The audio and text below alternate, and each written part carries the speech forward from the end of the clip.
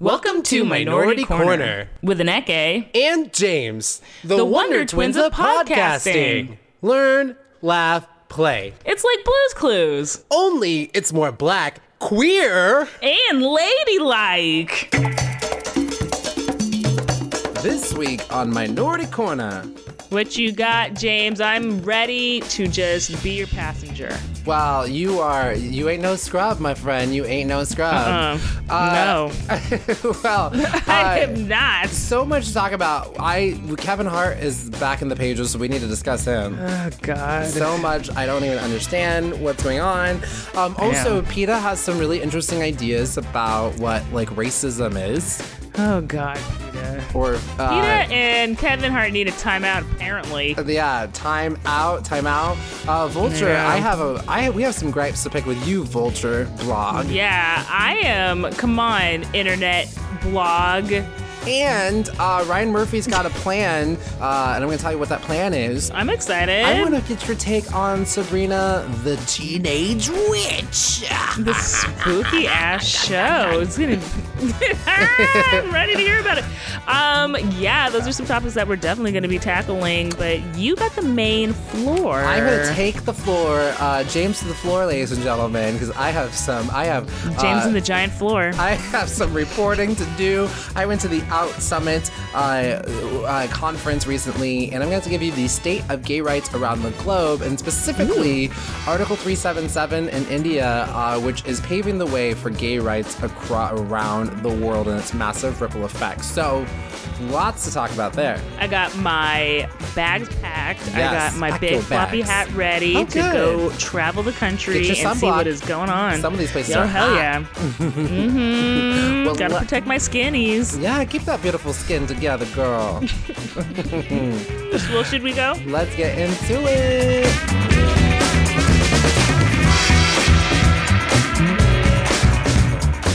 Well, hello. Is this thing on? Hi, Captain. Check. Hi, Captain, no Captain. Okay. James is driving the ship.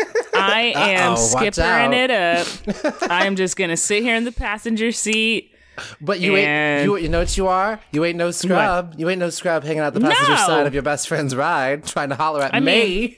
We are trying to holler at the listeners. That doesn't sound that bad, honestly. I mean, let's rewind. Well, you know what it is. It depends what that I won't call him a scrub because I wasn't there. There. Allegedly, we don't have the full story. Allegedly, we're listening one side of the story. Exactly. And it depends what he was saying. So right. Was he hollering because you dropped a $10 bill? He's like, hey, you left your money. Or I know. Was he like, hey, look at that ass. I want to bounce a quarter off of it. And then that's a scrub. Fuck that guy. That's a scrub. Yeah, that's a scrub. You know what I wish they had done that would have solved all of this, and we would have no questions. We'd know exactly what was going on. What? The music video should have been the recreation of that moment, so we could have seen it. James, you're tapping into a point that has always been a pet peeve of mine. Yes. Even back to Scrub days. Yes. When you have such a visual storytelling ass song, why are you gonna give me some weird space age shit that does not even go along with the nothing? Which it was the set that was left over, I believe, from Michael Jackson's Janet Jackson's Scream. Like it literally was the same set that was left over. Had nothing to do with that damn song. Yes. It's sort of similar to but Destiny's Child's Bugaboo. It is right full of so many moments of like, let's see this, you know? Yes. Throwing your pager out the window, calling MCI to cut the phone pole, breaking your lease so you can move. I want to see these things. All we see them is walking down the street wearing cowboy hats. I don't want to see and crochet that. tops. Can we? I mean, and they actually wires crossed. I think there was a guy sitting in his passenger side of his friends hollering at them. So it's like, get it together. So they should have switched the fucking visuals. Should have switched the visuals. It was written by the same songwriter, so I don't know if that's where it was. Candy Burrs wrote. I believe so. Or that's Bugaboo? my 13-year-old mind remembers hearing, that it was like the same writers, because they were just like that man hate time of like you not paying these bills and because I know that Candy Burrs from wasn't she a housewife? Yes, she's from Real Housewives. Props to me that I know that, having never seen a single episode of any of the Housewives. You haven't seen one? Not a single one. Not a single. Wow, that's actually. I'm very proud of you because it is a dark, addictive drug to be in. I've never seen an episode of Housewives, a Kardashian show, or a Jersey Shore. I missed all of them. I've never seen none. You missed Jersey Shore? Yeah, you know what happened? I was on a cruise ship at the time when that was going down. I was way out of the country. And so when I came back, I was everyone's talking about, I'm like, you mean Sookie as in Sookie Stackhouse? Like, I knew about True Blood. They're like, no, Snooki. Ooh, look at you with your HBO and not your MTV. Yeah. Well, so highbrow excuse. Oh, yeah, I was, aging out of the MTV. No, I wasn't. I think I just let go of MTV like 2 or 3 years ago. I was like, wait, this doesn't apply to me. I don't even tap in. It does not appeal to me at all. Well, it's weird because like when I remember being like 12 and I felt like so racy that like, ooh, I'm watching this adult channel. I actually was the demographic for that channel. Yeah, they were aiming for you. They were like, ooh, let's amp it up a little bit for these 12-year-olds so they feel titillated. I think, yeah. I think up until, I think I watched probably MTV religious, like consistently all the way, I would say to like 20, about 22. Once I got left college, I think I was like, okay, I'm done. Oh, wow. I would say I even went a little bit later. Probably like 25, 26 is when MTV was just like I might be around that same time. Out. Yeah. So where I was by like, the this time you garbage. Can't be on the railroad anymore, you're like, oh, I see. Why bother? I can't. The cutoff was 24. Well, now that we've got the giggles out of the way, I would like to talk to you about something that I was stressed to talk to you about because I didn't know how I felt. Uh-oh. And stressed. But now I know I have some feelings about it. So I want to do Kevin Hart redo part 2. Oh God. Isn't it funny He's just fucking up. And the funny thing, just fucking up. The funny thing is last week we didn't even touch on this whole entire Oscar debacle. Because that didn't even happen yet. We launched the episode and it just started going down and I'm like, oh my God. We have premonition. That's what Raven did. I know. So if you disappeared from this last week, welcome back. And hi. Welcome back to the world, I guess. Well, there's some good stuff happening, but not this. Yeah, This is a weird thing. So Kevin Hart. This isn't like a necessarily like bad. That's true. Just it's like just sort of people like fucking up. Yeah, that's it's literally gossip. Literally what my note says Kevin Hart done fucked up. That's what I have in my notes. That's the truth. So Kevin Hart was supposed to host the Oscars, right? And there was a lot of outcry about it because he has a lot of like homophobic tweets from back in like 2011 and even his like stand up. I think he said something to the effect of, if my son, I hope my son's never gay because if I think I'd have to kill him or something to that effect. Which is like, that's not a joke. Yeah, that's a threat. Yeah, where's the punchline, buddy? Yeah, I know. And actually to the point where like, I had gotten, and so there's a lot of information coming at me, and I didn't know how I was feeling about it. And it's not that I was like, in support of like, ooh, yeah, Kevin Hart, say those things.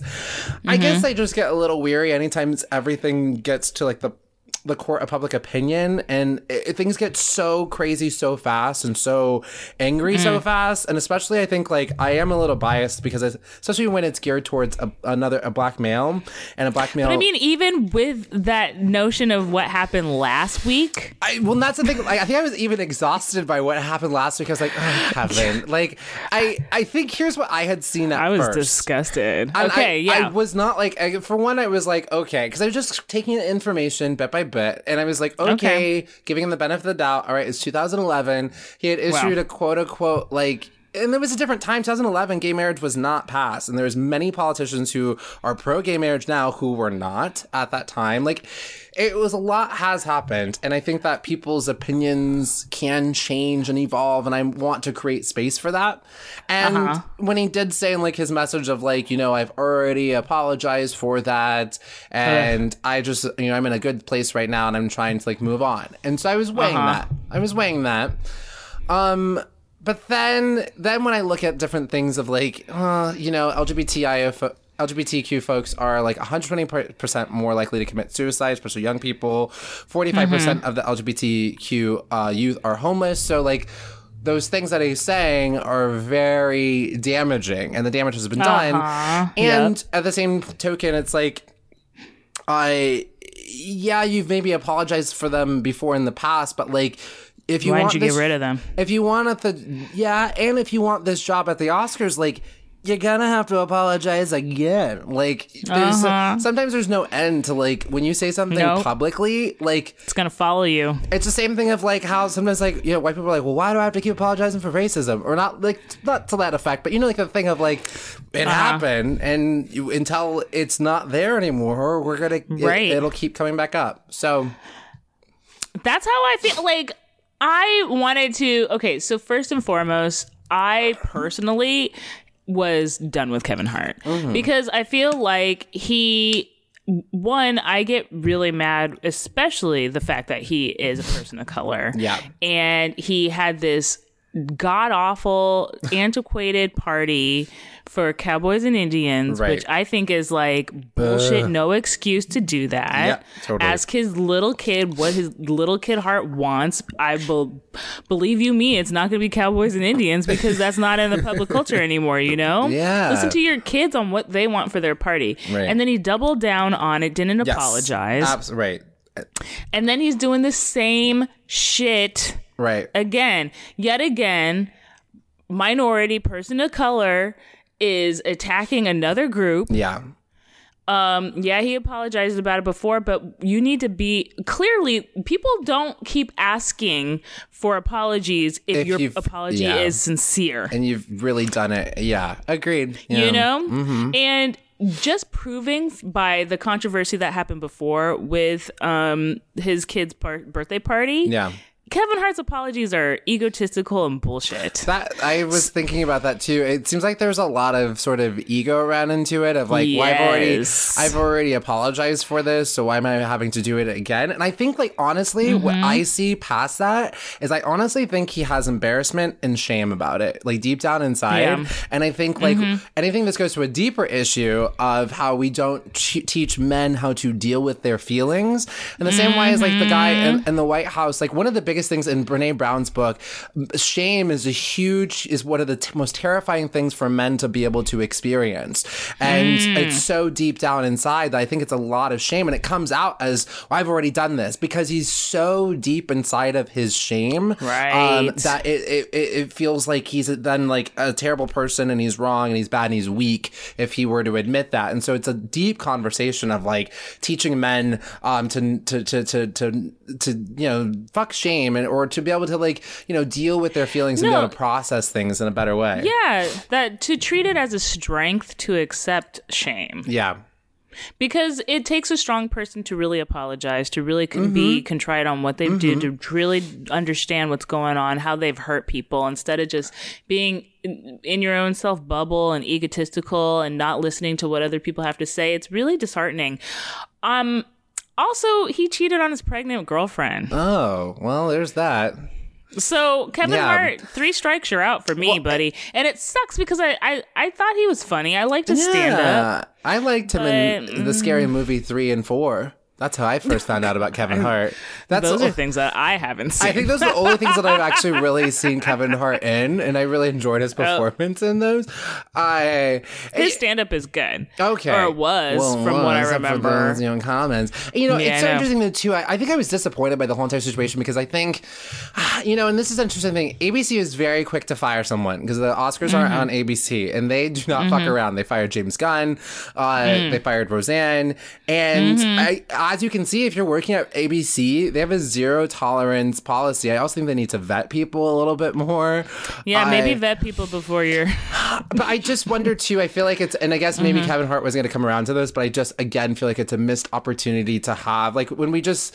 To have a deeper discussion. I would have loved to have seen it, like, him to still do the Oscars, and maybe there's a better conversation that happens through it. Like, he does a bit or something about it. I just, like, now it seems like the door is closed, and he has such a platform to be able to have a conversation. It was just, I'm done with him. Totally. Because it's like, come on, let's grow up a little bit. So Be an adult. It seems like what it is, it's sort of like how people, it's not so much that people have said these things, it's People fuck up. People do fuck up because like there's a barrage of like, based on homophobic tweets alone, like Tiffany Hash, Sarah Silverman, Amy Schumer, Tina Fey, all cannot host the Oscars based on just that, you know? And so I guess like, and Sarah Silverman's been taken a task for it, but she has in several interviews like said that and I'm not the hugest Sarah Silverman fan because I felt like, 10 years ago or 15 years ago, she was just saying this shit that I'm like, you don't have the right to talk about these things. Like, Right. who are you?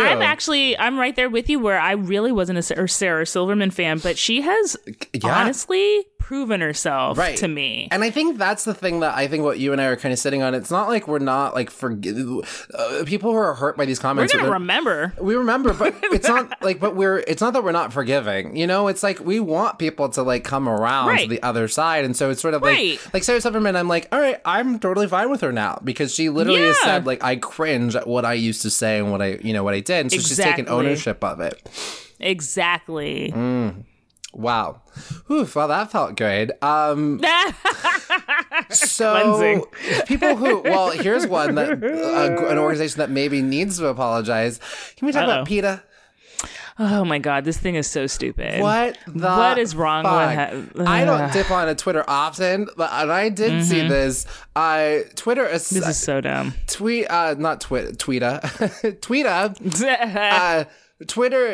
PETA essentially has equated the usage of like saying things like beat a dead horse or bring home the bacon to the N-word.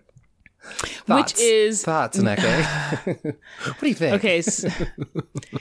First of all, the way that they went about it first is they were trying to be cutesy and provocative by like saying like instead of like beat a dead horse, you say things like feed a fed horse, which because it's like anti-animal. So that alone is dumb and hokey and corny and stupid. Yep. But then when they got challenged to the floor of it, they started to compare it to homophobia, to racism, to sexism, which you cannot do. No. Because it's not like a horse is going to try and get a job. And because we say these sayings, the horse is now, systematically oppressed by America. That is a great point. Yeah, it's very true. So while I do love animals and while I think that we need to give more respect to animals, and yes, we should have I don't like the way that animals are treated when processing our food and stuff. Yeah. I don't think that we need to go to these lengths by comparing. It's almost just as bad to say that the plight of animals is that to those of oppressed people in the country is equating oppressed people to animals. So PETA came across very privileged with their response to this. Is what it made me realize, and we've said this, I feel like this has been a common theme since episode 1, is that this is why you need to have a diverse staff. And this is how I know that the people that came up with this little campaign, there was no people of color in this room, because a black person would have been walking down the hallway, poked her head in and been like, no. No. No. No. Nope. And even, I would even go as far to say more than people of color. They didn't have anybody who was disabled in the room. Yeah. They didn't have anybody that was probably economically unstable in the room. Yeah. They didn't have it's all of these people clearly have no other fucking thing that would sound the alarms. What's PETA, wrong with you? PETA, you are not bringing home the bagels with this one. Oh, that's another one of their dumb things. Which is I would have been fine if they were like, haha, we did this, and then somebody was like, you shouldn't do that, and they were like, yeah, you're right, this is stupid. And then we could say it and be dumb and corny or whatever. Don't you double down. I like how people always want to try. I feel like people always try to run to knowing what it's like to be a black person, or feeling they're like, oh, I'm surprised I didn't use a thing of when they use a mule, it's like slavery. It's stone's throw away. So you cut that. It's so close. It's cut that shit. Cut that out. I don't know if you've been on Vulture recently. Okay, I got a bone to pick with Vulture Me right too. now. I think we might have the same bone, but you kick it off. I'm not happy. What's up with the subscription service bullshit? What? Like, I don't. You're a blog. Yeah, so now, like, on Vulture, you only get to look at a certain amount of articles a month. I've already hit my quota, and it's not even halfway through the month. I'm, like, looking on different browsers and shit. Yes, I gotta read my recaps, Vulture. The same thing happened to me. I was trying to read a Grey's Anatomy recap, and it was like, boop, you've done too much. Like, so I started, what you can do to trick the system, you can go to like a different web browser, like Aneke was saying. So I had to dip into Safari. Then I had to dip into my phone. And then, you could also use an incognito window. That'll get it.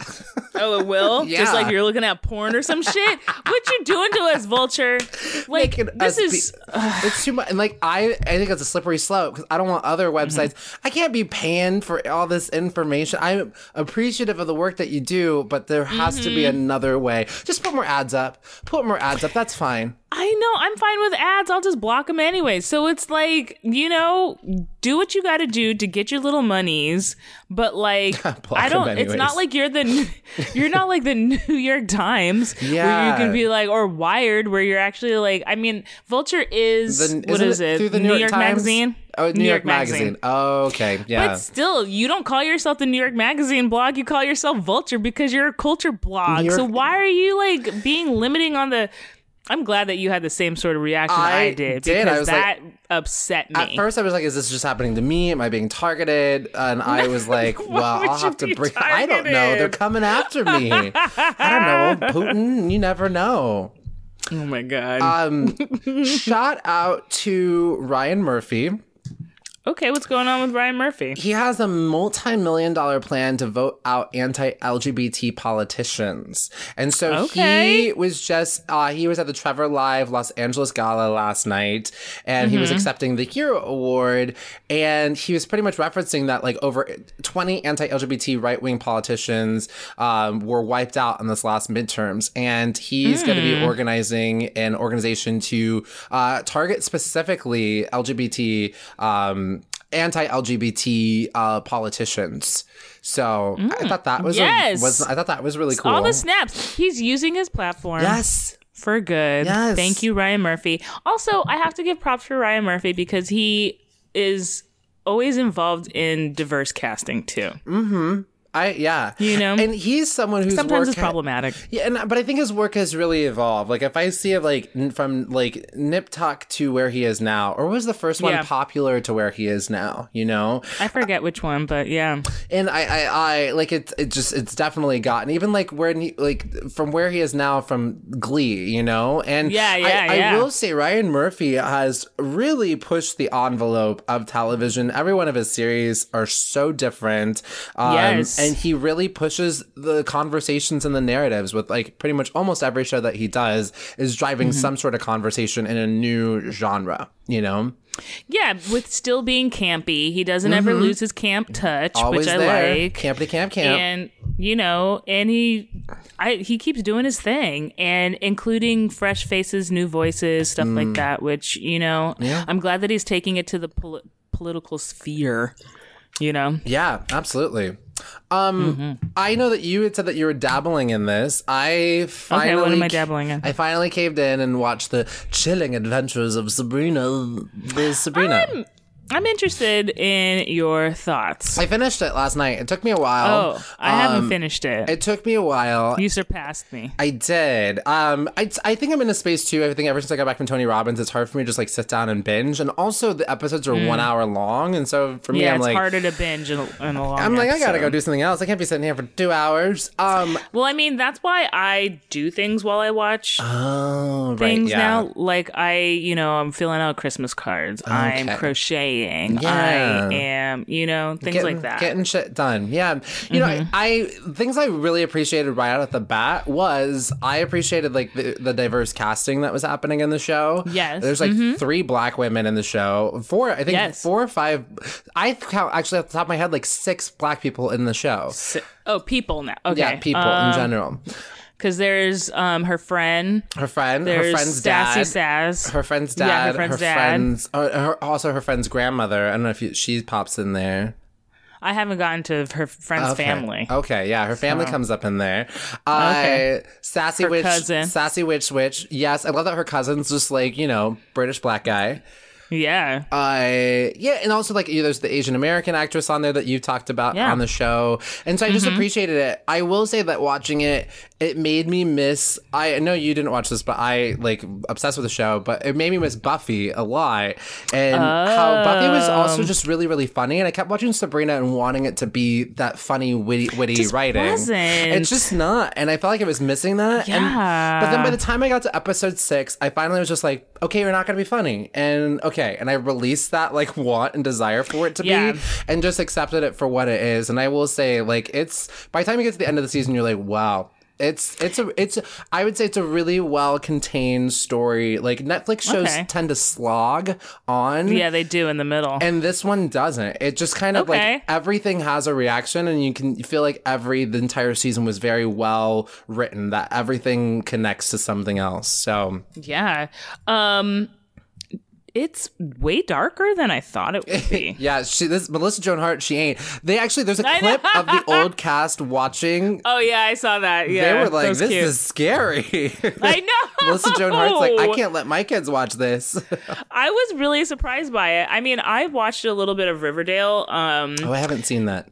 Because that was the comic book that I read growing up. Really? I read Archie comics all the time. Oh yeah, I was okay. an Archie and Jughead fan. So I was like, let me watch this Riverdale. And Riverdale was sexier than I expected. I was like, this is sexier than I expected. Yeah, and then I was like, thank God they're all old too. Skin. Yeah. Shirts going off. And murder. Since it's in the same universe. It's in the town next over. They reference Riverdale all the time in Sabrina. They're like, are you going to Riverdale? Are they from Riverdale? I know they did. But then I think like because of that, they were like, okay, well, Riverdale is the sexy show, so we're going to make this one the spooky show. Yeah. So it wasn't even spooky. It's like devil worshiping scary. It's intense. And that's actually, you know what? That's where I was actually not okay with it. At first, I was like, what the fuck is happening? My little Christian soul's going off. Like they literally take it so far. They're like, hail Satan. I'm like, oh my God, you guys. Calm down. Like that's what I miss on Buffy. The witches were just witches. They weren't like, you know. But I think what threw me off. But then what I do appreciate is that she's actually, spoiler alert, trying to go against him. And so I was like, okay, so she is gonna be a hero. At the same time, it's a lot. There's that. It's but then there's lot. Everybody else that's just so fucking casually into Satan. Yeah, I know. And They're like, oh yeah, let's just go to this school where it's like Satan. Like, the Dark Lord. I think what's going to be happening is she's going to like change the system. That's my theory. I think that she's going to work from within. That's a lot. I know. That's a lot of work to do. Well, keep watching because she be doing some things. She be doing some things. Oh, but the plus is too, what I do love, it's a very feminist show. It is. And especially, like, if you think the audience, like, I love us, but we're definitely not the target demographic audience for the show, but we'll watch it. We're too old.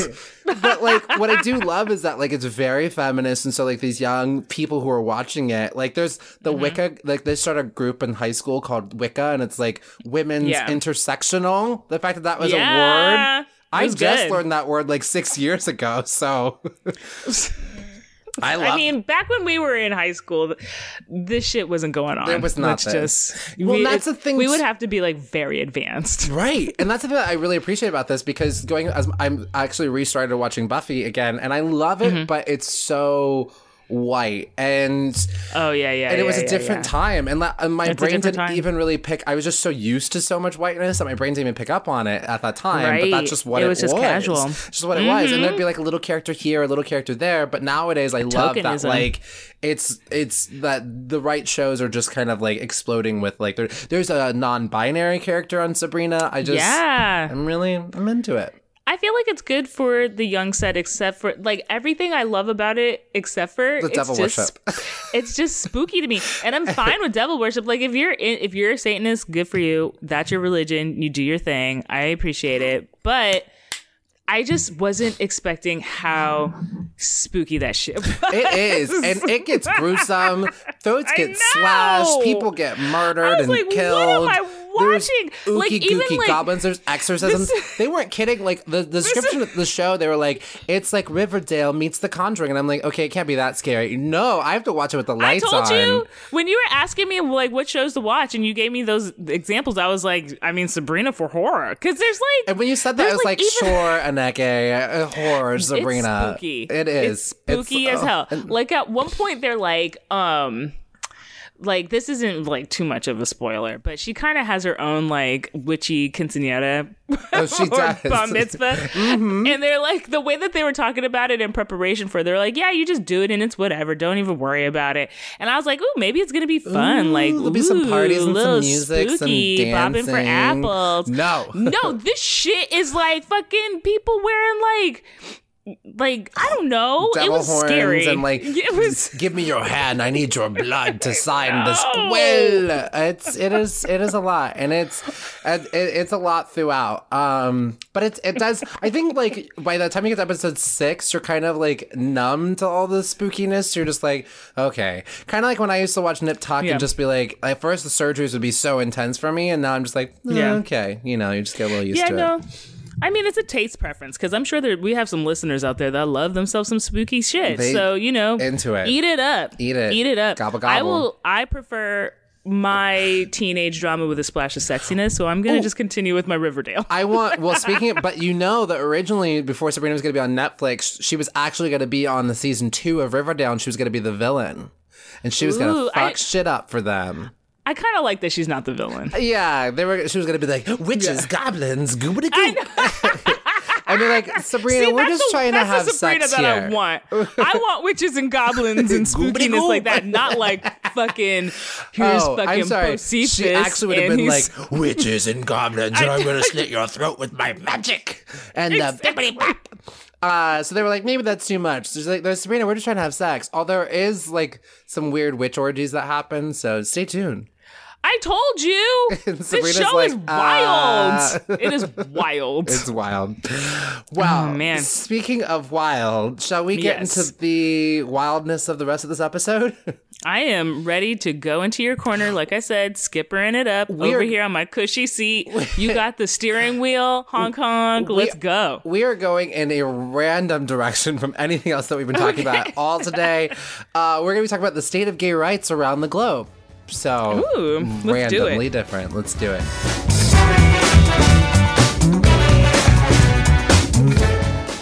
Hey, if you like your podcast to be focused and well-researched, and your podcast host to be uncharismatic, unhorny strangers who have no interest in horses, then this is not the podcast for you. Yeah, and what's your deal? I'm Emily. I'm Lisa. Our show's called Baby Geniuses. And its hosts are horny adult idiots. We discover weird Wikipedia pages every episode. We discuss institutional misogyny. We ask each other the dumbest questions, and our listeners won't stop sending us pictures of their butts. We haven't asked them to stop, but they also aren't stopping. Join us on Baby Geniuses every other week on MaximumFun.org.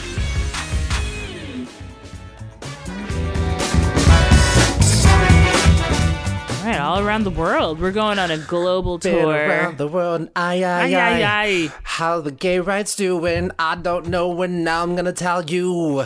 How these gay rights doing? No, I know you If you don't know, then what are we doing in this corner right now? Well, I was thinking from the listener's perspective. Oh, okay. Yeah. See, you gotta say who the perspective is, because then is that every song? Then we're back to a fucking Shanice reference. Yeah. Every song should start off with the artist saying, "This is from the point of view of me," or like my ex-lovers. That way we know. So I went to the Out Summit, which was a conference. P.S. James just showed me the pamphlet like I'm watching a television show. So you know, the more you know.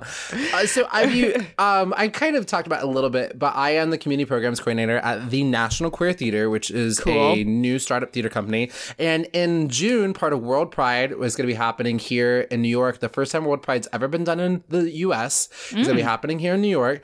And it's also the 50th anniversary of Stonewall. Oh, wow. And we're going to be organizing my theater company, the Criminal Queerness Festival. We're going to be doing 4 different plays from new playwrights around the world. I love this. From countries where being queer is criminalized. Oh, wow. And Deep. so we're actually looking to work with things like Outright International, the UN. Yes. We have some legwork going there. And Cool. essentially, this conference, the Out Summit, is essentially a gathering of lawyers from around the world who are working to essentially fight civil rights for LGBTI people around the globe. Heroes. Oh my God. Yeah. And so I was there like for the conference and I was like, I need to take notes for the listeners because this is Yeah, that's I need to good. give you the information about just like what's going on around the world. Karamo was one of the speakers. Reporter. Ooh, Karamo from Queer Eye from Real for World the Philadelphia. Queer. Just is it just Queer Eye now? Well, I know him from Real World Philadelphia. Oh, okay. Yeah, well, I know you're doing your throwback. Because I've not seen the new Queer Eye. You just basically pull. You're like, I don't have CDs. I have records on. That's me. That's me. I'm like, I knew you when, Karamo. I knew you when. But yeah, it's also so great to see him so like out and proud because he actually came out like on the real world as part of his journey and process and was very much in the closet. Yeah. So now he has 2 kids. And right? now he has 2 kids. He's got a TV show just being gay and fabulous. Loves a bomber. Have you noticed He does that? love himself a bomber jacket. So the kind of how I want to talk about this is I want to talk about one of the main ripple effects for that entire conference was Yes. about Article 377. And Okay. this is from India. And Article 377 was essentially a law that was about unnatural offenses. And it says whoever voluntarily has carnal intercourse against, I feel like I'm watching Sabrina, carnal intercourse I know they against say carnal a lot, yeah. but this is not fluff. Yeah, not that. So whoever voluntarily has carnal intercourse against the order of nature with any man, woman, or animal shall be punished with imprisonment for life or with imprisonment of either description for a term which may extend to 10 years and shall also be liable to a fine. So that's Article 377, and it was struck down just back July 2018 by these 2 leading lawyers, Dr. Maneka Goswami and Arundhati Kaju. And these 2 lawyers were there, and they essentially were talking about the process of what happened. And this case I love it. is a ripple effect because there's other countries around the world who are using this as a blueprint. There's about 40 other countries who are using this. And so I'll get to some of those countries a little bit later. But this awesome. case that just got struck down, it's reverberating around the world. I love it. And a lot of what I heard on Twitter when this was struck down was there was some backlash because other countries would say like, thanks for catching up, India. But a lot of people would say like, no, this is colonialism. Like, Yes. Yeah.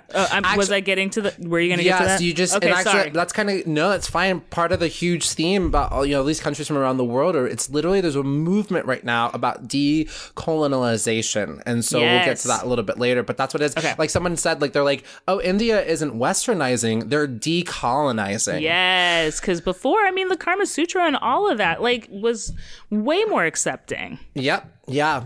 And so it's funny because the journey of this, it talks about resilience because originally actually sections of this were first struck down back in 2009 in the Delhi High Court. And then in 2013, the Supreme Court had overturned that in 2013, essentially saying that these matters should be left up to Parliament, not the judiciary. And so the lawyers were like, what? How are we having to go back to this? And so then it went through many different sort of levels of courts before it went through in 2018. So it was just a reminder of resilience. I think that so much we can be like, oh, like progress, like sometimes it's 2 steps forward, 1 step back, but you just keep going forward. I think like even here, people are just like, oh, everything's so hopeless. Like, well, not now, but after the election, people were, and as we're seeing, and sometimes that's what happens is that like, you have to continue pushing forward towards the opposition until they're not there anymore. We're all on the same side. You just got to keep on pushing. Yep. Yeah. And so part of their main argument was around the idea of, and how they're able to win it, was this idea of right to life, liberty, and expression, which should be applied to everyone, especially LGBT people. And that's a huge sort of the right to life, liberty, and expression.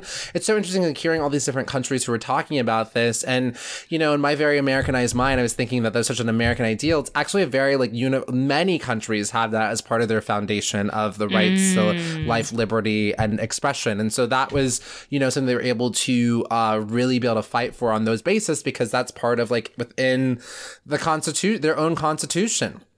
Oh, wow. Yeah.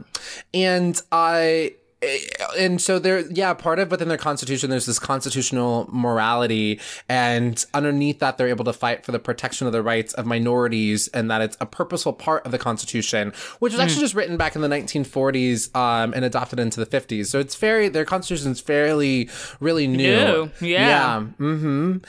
And like there's kind of, we're able to argue that it's not a social morality or a majority.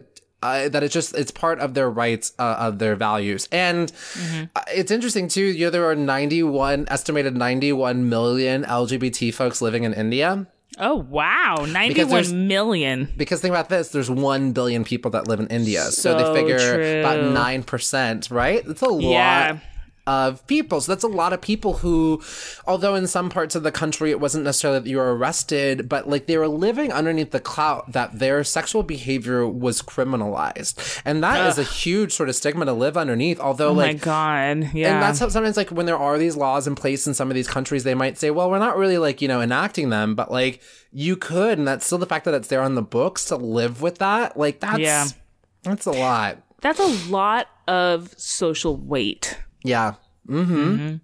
And so they were talking about, the lawyers were talking about that, you know, that also this case will be pivotal and be a landmark case in the rights for other people in the country who are not part of the majority. So people who are religious minorities or other sort of ethnic groups who are kind of on the fringe within India, because this will be a case that they'll be able to reference. So it's kind of cool to be that point. How cool is it that this case about queer issues is the landmark case for other minorities in the country? I think that's excellent, because normally it's the other way around. So I think that is beautiful in a way of kind of just opening up doors for everyone. Yeah. Well, and then they said that, you know, they argued that, you know, hey, listen to the judges, that you will either be remembered for either sodomy laws or expanding freedom. And expanding freedom sounds better. Yeah, absolutely. And people really, like, there's all these countries, they really want to be on the forefront and sort of be ahead of the times on things. And so we're able to sort of also look and say, hey, look, this is actually these are not our laws. This is leftover from colonization. People are like, ooh, we don't want that, because they're trying to decolonize. Exactly. Here's the other bomb-ass thing that India did. There was an apology issued to the community and their families. I love that. Right? Isn't that beautiful? It's something that like never happens in our country. Hello, we're constantly asking for apologies on behalf of so many people on this podcast. Yep, absolutely. And so they're saying, you know, next, you know, there's seismic changes that are coming every day, that even now, like, it was like the day that the case had happened, that it was announced that this was the new ruling. And there were these, and not even like it was not even like in Delhi or one of the bigger cities. It was in one of the smaller cities, and there were these queer men who were out celebrating with like their flags and stuff. And a reporter was like, to the police were standing there, and the reporter was like, oh, aren't you gonna, you know, or are you gonna arrest them or do anything? And the police are like, no, this is the new law now. And so like, I love that they're just we're just gonna follow whatever the laws and the rules are. Yeah, but also, who the fuck are these people asking them to like arrest them and stuff? Well, I think the journalist was like, they were just asking a probing question. I don't think they were like, arrest them, officers. Okay, they're being gay. I don't think that was what was happening. Who is that person? Yeah, they sound a little gay amongst themselves. They'll both protest too much. Oh, gosh. Well, that's beautiful. I love this. Sidebar, I have this in my notes, and I wanted to share. Okay. There was a sign language person. There's two sign language people going, and when you're doing the sign language stuff, you have to keep doing it even if the person you're doing it for isn't paying attention. Because the guy was looking off and away, and they just kept doing their thing, and I was like, that's interesting. Like he was looking at someone else. I don't know. So it's a tough job. Keep performing. I mean, yeah, sign language is hella hard. Any translation to me is hella hard. And did you gotta be listening and and translating. And actually, we were in a room that was like that. We were in a UN room where everywhere where you sat had a little microphone that went up to you. Fancy. And you had either mute or talk you could press.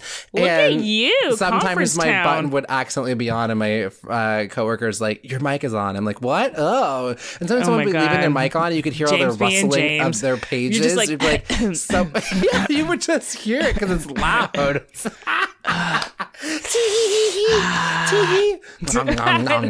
This gum is good. Okay, so that's the main case, and I want to talk about the ripple effects. So what's going on around the world? So there are 4 countries that I want to highlight here in this section, and then I want to, if there's time, just peek into some other ones that are just getting revved up. But in total, there are 77 countries that criminalize homosexuality. Half of them received it from British colonialism. Colonialism. Wasn't even their laws. And we've talked about this before. If you want to go back in the trenches, go back to our episode where we talk about the history of homosexuality in Africa. Oh, yeah, that one is a good one. It's a great one where, we didn't have names to name it necessarily homosexuality, but it wasn't until the Portuguese came in the 1500s and they were like, this is wrong. And colonialism, man, just what the fuck?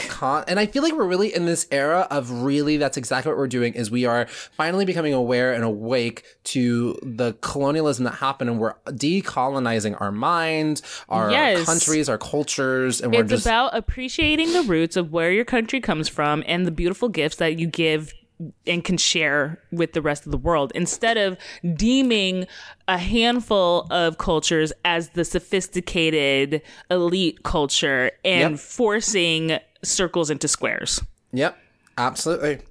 So there's in Singapore, they had a case that didn't succeed, but it has public mobilization. They're about to do another case. It's going to come up again. So their first case failed, but anytime your first case fails, it kind of just helps to sort of chip away at the movement you're going towards, and you keep going, like we were talking about earlier. And apparently in Singapore, so they lost in 2014, and Remy Chu, he was there. He was the lawyer that was representing the case. It was really cool to have these lawyers who were arguing these landmark universal cases. Just hanging out with Karamo and me. Just me and Karamo. It sounds like it's were you guys just sitting on a couch in the middle of the living room? But apparently the courts in Singapore are very technical. But the Singapore is a random place. You can't tell if it's hard to define. It's very gray. Yeah. And the case in India is again showing a blueprint of how they're going to sort of maneuver their next time. And it's interesting because in the court in Singapore, it's something if it's called extra legal consideration. So for them, they're like, oh, this isn't for the courts to decide, because for them it just seems like it's more of a social issue, or it should be up to the court of public opinion or parliament. So it's sort of challenging. But the courts are the way that, especially if you're a minority, the courts are the best way for you to get rights, because you're not going to win a vote because you're the minority, Yeah. And what I mean by gray is I think it really kind of hovers between a democracy and a dictatorship. Yeah. And also there's all of these different, it's all one, it's just Singapore.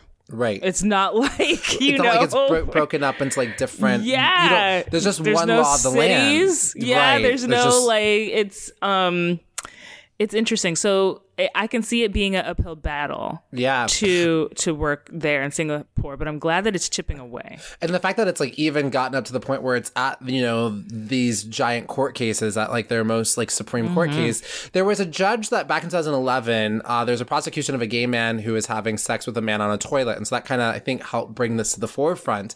And there was a judge that said that he when he was a judge, he didn't want this law stricken down. The law, I don't know if I said it, but it's S37 S377A is their one that criminalizes homosexuality. And there was a judge, he was like, oh, I don't want this law struck down. But then when he became attorney general, he got there and wrote a piece about how it was actually unconstitutional. But as attorney general, he wasn't in a place to like, as a judge, he could have had power, but like as attorney general, he wasn't able to do it. And Interesting. so I know he public, you know, just This politics. is wild. But side note, Singapore, the most beautiful airport I've ever been to. Okay. Put that, if you're on your list of airports to go to, Singapore. I went to Thailand. I was showing pictures to a friend, and they're like, "What's this butterfly garden in Thailand?" I was like, "That's the Singapore airport." That's just how they do. That's how they do. They have a butterfly ass garden. Well, you know what? I love that. Let butterflies fly and let men fuck men. That's all I'm saying. I mean, clean toilets to fuck on. Is it so hard to ask? Is it so hard to ask? I mean, if you're gonna have very clean toilets, might as well be able to fuck on them. So Singapore, was that a good segue back into the conversation? Singapore has managed to weaponize the language of progress. So we're not charging you why you... I don't know what this note is anymore. Well, I don't know what this means anymore. But I guess they're able to weaponize their language of progress. Because it's around this idea that we have to be obsessed with being better. Singapore wants to be ahead of the curve, so they're able to use that. They're like, we don't want to be behind the times. We're keeping a law from 1878 in the UK can't even explain where this law came from. Their buggery law of like the 1500s. Like no one even really knows where that came about from. And so it's a law that's affecting all these different countries. So that's the language that they're able to sort of attack it from there. So are they... Oh, okay. Okay. And then we go to Sri Lanka. We had the lawyer. Her name was Supa Washarwardena. Okay. Sound it out. Sounding it out, just using my letters, pronouncing it. So Sri Lanka is very, very preliminary. So of where they are in it, but to the point where two of the members of their parliament has said, "Hey, this has happened in India. We need to catch up." So it's starting to come on board. So again, India is paving the way. Hell yeah. Sri Lanka is kind of in this weird space right now because they're currently in a constitutional crisis. But that's a perfect chance for change. Exactly. And so what they're trying to do is shame them in the need to catching up. So this is a good way of using shame. Yeah. You know what? No shame in the game. Ain't no shame in the shame game. Shame, shame, shame. Okay. Shame the fools. But it wasn't always a place for LGBTI people to visibly protest or celebrate. And so, in fact, like still their celebrations, their pride celebrations have to be in a safe space. Oh my God. They have a pride bus. I don't know what that means, but instead of a pride parade, they have a bus that I guess drives around. And safety. You're enclosed. People can't come get you when you're in a bus, which is sad. Yeah. But also, I love the idea of it. Because that's some kind of fun. Because that's fun. Woo, I love a rowdy bus party ride. Bus. A party bus. Sign me up. But you should have the option to be able to be in a parade or a party bus. Yeah, you should be able to be in the street or in a party bus, not have to protect yourself in a bus. In a bus, because this is my only option. Yeah. Because of the class system, also, and a lot of these countries kind of have a similar thing, that because of the class system, it will sort of signify who gets to speak, and because who also has safety from the cops, who has a family that's going to be able to support them as well. Like, it's actually like sometimes a privilege to be able to just come out. Like, it's a thing that like you have like money, so you're protected. I think that's here too in America. Yeah. And I mean, even back in like the, Shakespeare's days of when they had, there was, queer men who were, running around doing stuff, but like it was a aristocratic type thing because you could just be in your family's giant ass mansion, gain it up and nobody cared. Right. And you had the privilege of being a man too. Very true. And then we get to decriminalization. It's hard because the bigotry runs deep. Queer Muslim women have like zero visibility, and the struggles are just sort of ongoing. And so, but they're coming along. They're working at it. They're looking to India as an example to move forward. Yes, absolutely. That's excellent. And then there's a few other countries. So you've got Kenya. And in Kenya, again, they're looking to fight for the right to life, right to dignity, and right Yes. to privacy. Right to privacy is the way that they're kind of organizing, because it's like, what do you? And privacy is a big thing in Kenya, and so it's like, well, you're not allowing people to be able to be private. Yeah, I think that's super important. Let people have their lives without scrutiny or judgment. Privacy. Yeah. Well, the big oppositions that they're facing in Kenya are the Attorney General, the Muslim Front, and the Christian leaders. And they have a separation of power between the three branches, similar to like what we have. And so again, the judiciary is sort of their best approach. And when 2013 was when their reversal was about to start happening, there's a Kenyan queer community who started to come out of the woodwork when in 2013 when they got their first reversal.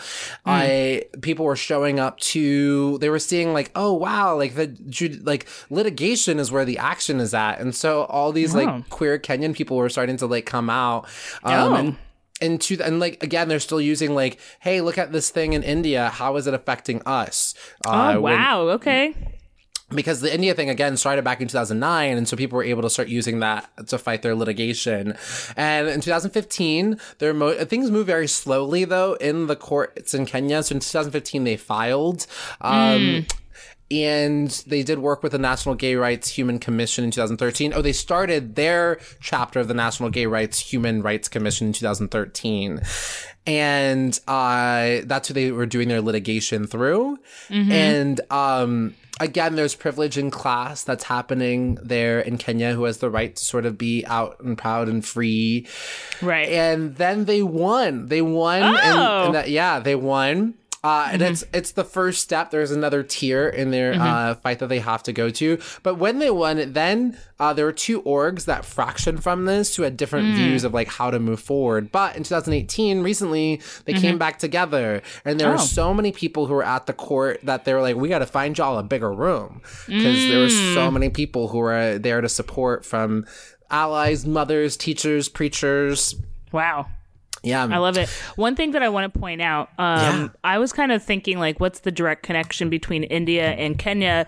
If it was just purely through the news, or was there any connection? And there is a connection of the British Empire and colonization of the two countries. So I wanted to point that out as well. Yep. And that's a really interesting point that you bring up there, those sort of connections of there's probably some channels that are still built from those, colonizing worlds.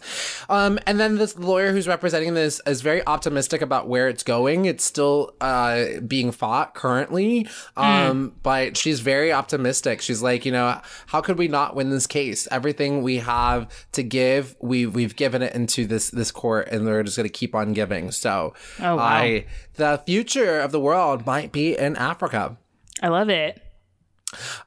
Really quick, just some other really interesting fun things that are happening around the world in Nigeria. Yes. Also, I forgot, it's so interesting. Like, we have to remember that Africa is like 52 African countries, it gets lumped Africa's together. A continent. Yeah.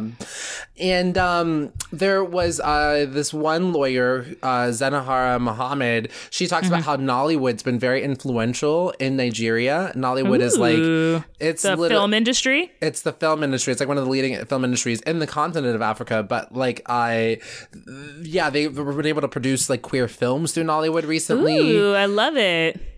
And yeah, there's a lot of stuff that's happening with, and a few years ago, the president had said, we don't have any gay people. And then a celebrity came out and he was like, yes, you do. I'm gay. And then it started to become more normalized. Because what a dumbass statement. And but he said, I think people like view it, and some African countries I know view it as they're looking at it in the way that like homosexuality from a westernized world and idea, I think. And so the words don't mean the same thing to different countries and peoples. And this Same-Sex Marriage Prohibition Act back then, 94% of people of Nigeria were in favor of it, and now just 82% are in Going favor. down. So it's going down, and so there is progress that's happening. Same thing in Tunisia. They're having female film festivals. Again, homosexuals were criminalized since the French colonization, so it was the French coming in through to there. And HIV events have been a way as a Trojan horse for them to be able to talk about queer issues because they've been able to say, hey, we're going to have these HIV education prevention events. And then they're like, oh, okay. And then through that, they're able to talk about queer issues and create a space and awareness of it through there. Good. And so that's how they're doing it. In Lebanon, there's some great stuff that's happening as well. Let's see, Lebanon, they're in a governmental flux right now. But this guy that was leading the conversation, Tariq Zaidan, he is part of Helm, and it's one of the oldest Middle Eastern LGBT orgs in the region. Wow. And he said, listen, if you can't get in the house, through the front door, try the window. If you can't get into the window, try the chimney. And I'm like, I love it. I love that. Resilience. That's really good. Keep trying. He says that there's essentially a queer mafia that's kind of organizing and trying to strategize there and making some movements happening there. And my favorite, last one I want to touch on, is in the Pacific Islands. There was a trans woman by the name of Felicia Brown Acton. And she is a powerhouse, and she's been laying down a lot of work for transgender, essentially the transgender blueprint in the Asian Pacific Islands region. Any specific island or just the region? Soja Siak, something of that effect. I think it was what island she was on. She did mention that like her island is heavily affected by climate change. The fact that so many people have left, and she either said 28,000 or 2,800 left. I think maybe it was 2,800 left because there's only 1,000 people left on her island. Wow, that's so small. And they've fled to New Zealand because of climate change. And she said what was really interesting is that part of her culture is to be so selfless and to really be about the community. So she said sometimes, sometimes fighting for one's self identity gets put on the back burner because you need to be there for your family and your community. And so it made me think about what a privilege it even is to be able to stand up and fight for your own self and your own identity. Right. It's so true.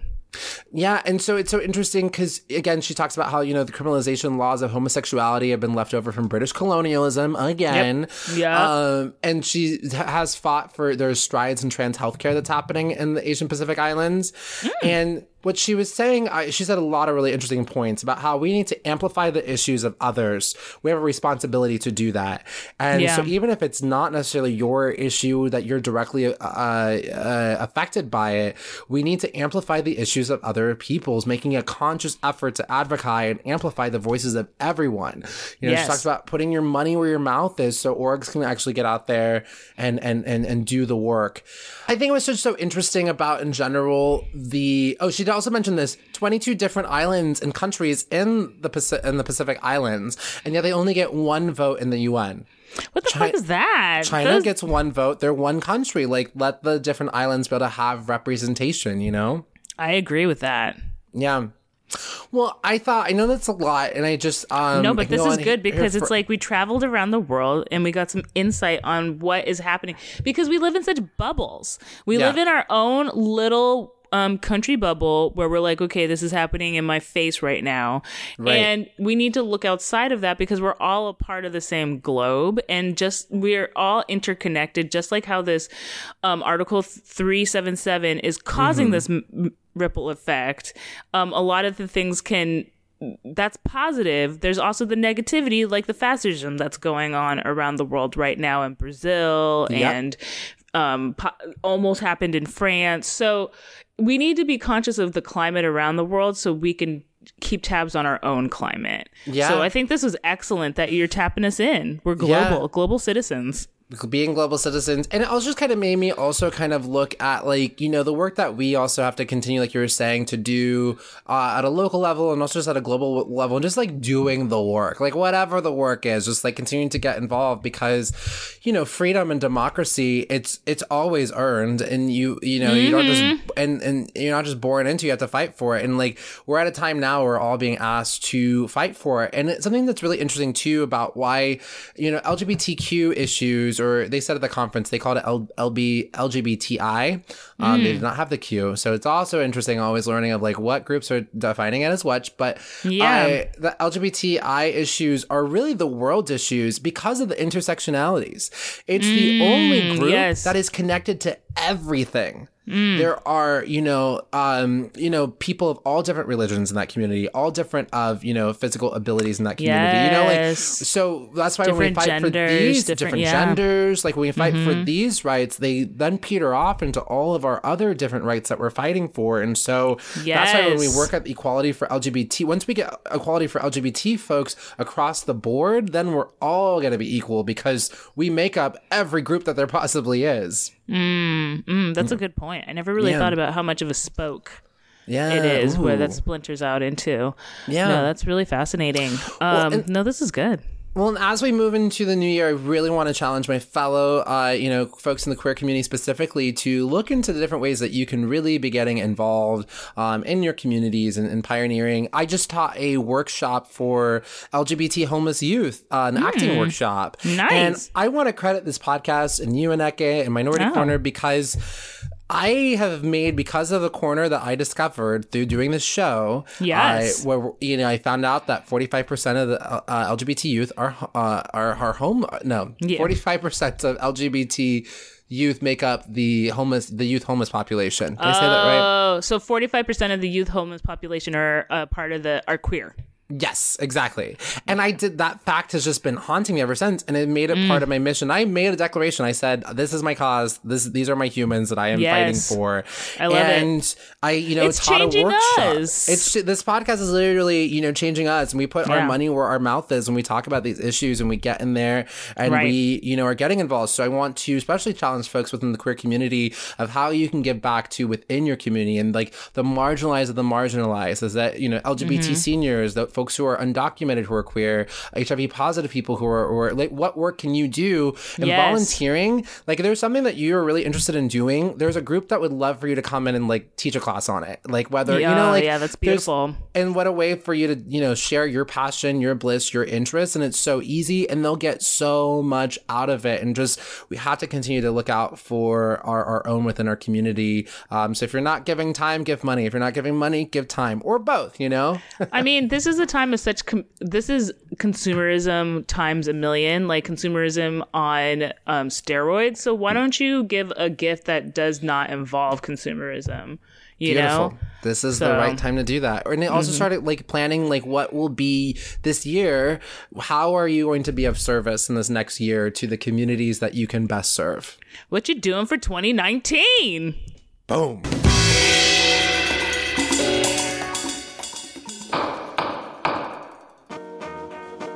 I'm Bailiff Jesse Thorne. And I'm Judge John Hodgman. If you live on the west coast of North America, we're coming your way. That's right, Judge John Hodgman is taking justice to the West Coast on tour. Starting where? Vancouver, British Columbia, January 15th, then to Seattle, Washington on the 16th, Portland, Oregon on the 17th, San Francisco, California on the 18th, and Los Angeles, California, the City of Angels, on January 22nd. Tickets are on sale now. You can find links to all of the shows at MaximumFun.org.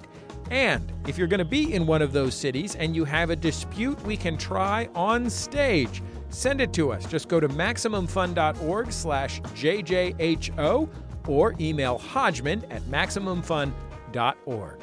I'm ready to judge you on the road.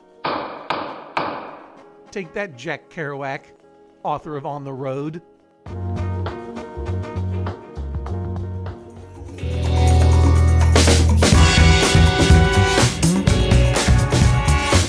Well, we're back from our worldwide trip. Yeah, I just put my bags down. I'm about to unpack. All right, unpack all Yeah, that. We've take been a around shower. the world. Aye. Now we know our About rights. the countries. Yeah, we So, know. We got a tweet of the week. Oh, tweet of the week. This is from @StarWombat. I like that handle. Goes totally getting way into Minority Corner right now, and like I'm only 2 episodes in and I'm already learning so much and thinking about stuff a little differently in a really good way. Love that improving as a person shit. Yay. That's fun. Thank you. I love that. I love that quote. I love that tweet. Isn't that great? It's so That was good. fun. And it's like, I love it. sassy Tweet at just like us, too. I know. I was like, wow, perfect listener right there. You know, one thing too, and like I want to clock my own gay man bias for a second. oh, okay. Something happened at Clock the it. conference. There was a breakout section that was essentially about LBT. It was about invisibility and resilience, LBT. And my gay ass assumed, like, oh, I guess they just forgot the G.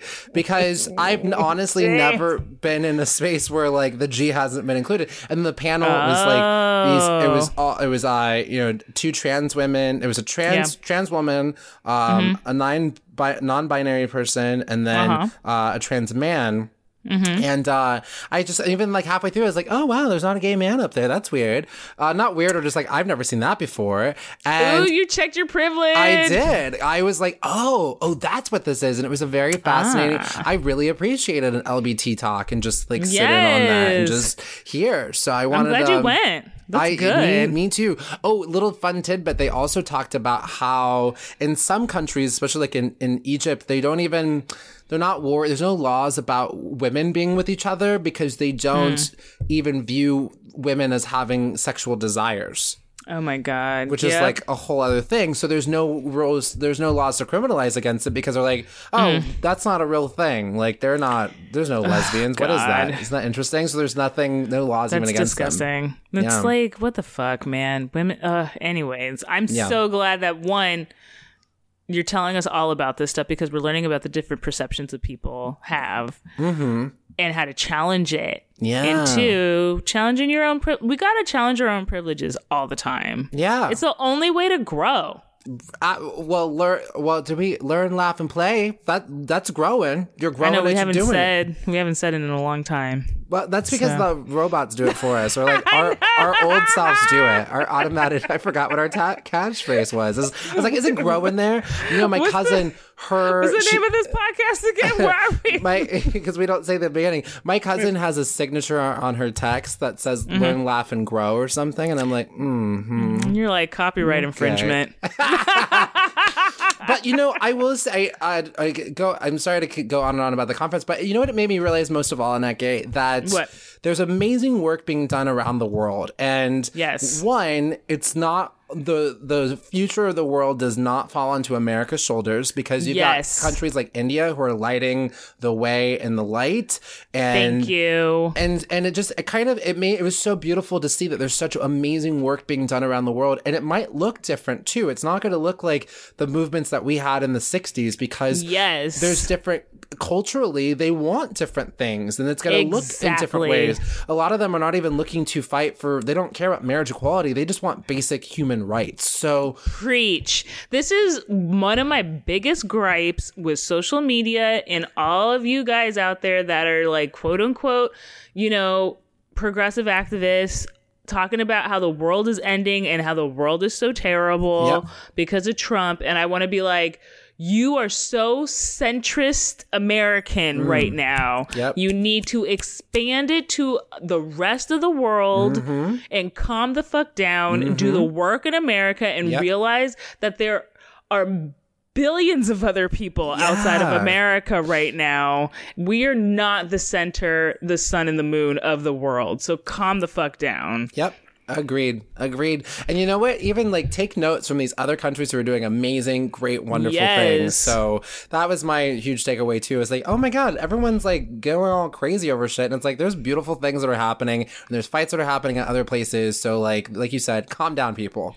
Yeah, and get do to the work work. that you need to do. Yeah. But we're not the center of the world. No, we're we're not not. the center. No, It's we're not. magma. Yeah. Yeah, exactly. What you called me? I'm just kidding. Stop it. Well, that's it. We've reached the end. We've So, reached the end. I have no more tweet words at to us. say. Yeah, Tweet at us where Minority Corner with a K. Email us Minority Corner with a K at gmail.com. Facebook. Is that it? Yeah, Facebook, Minority Corner Kids, the Kids Playground. What else? I think those are all the things. Those are all the things. That's it. Thanks for listening, we you have an guys. Ask Minority Corner that'll be happening for next week, and so get in. It'll be the last chance before the year ends. But I mean, then the year. Yes. But then the new year get starts. it? But just get it in now. You want to be part of this year, this 2018. Get it in. Get it in. Otherwise, you'll Deadline wait till is next approaching. year. Yeah, I know. Well, thank you all for listening to Minority Corner. Because together, We're the majority. Have a good week, y'all. Love you. bye.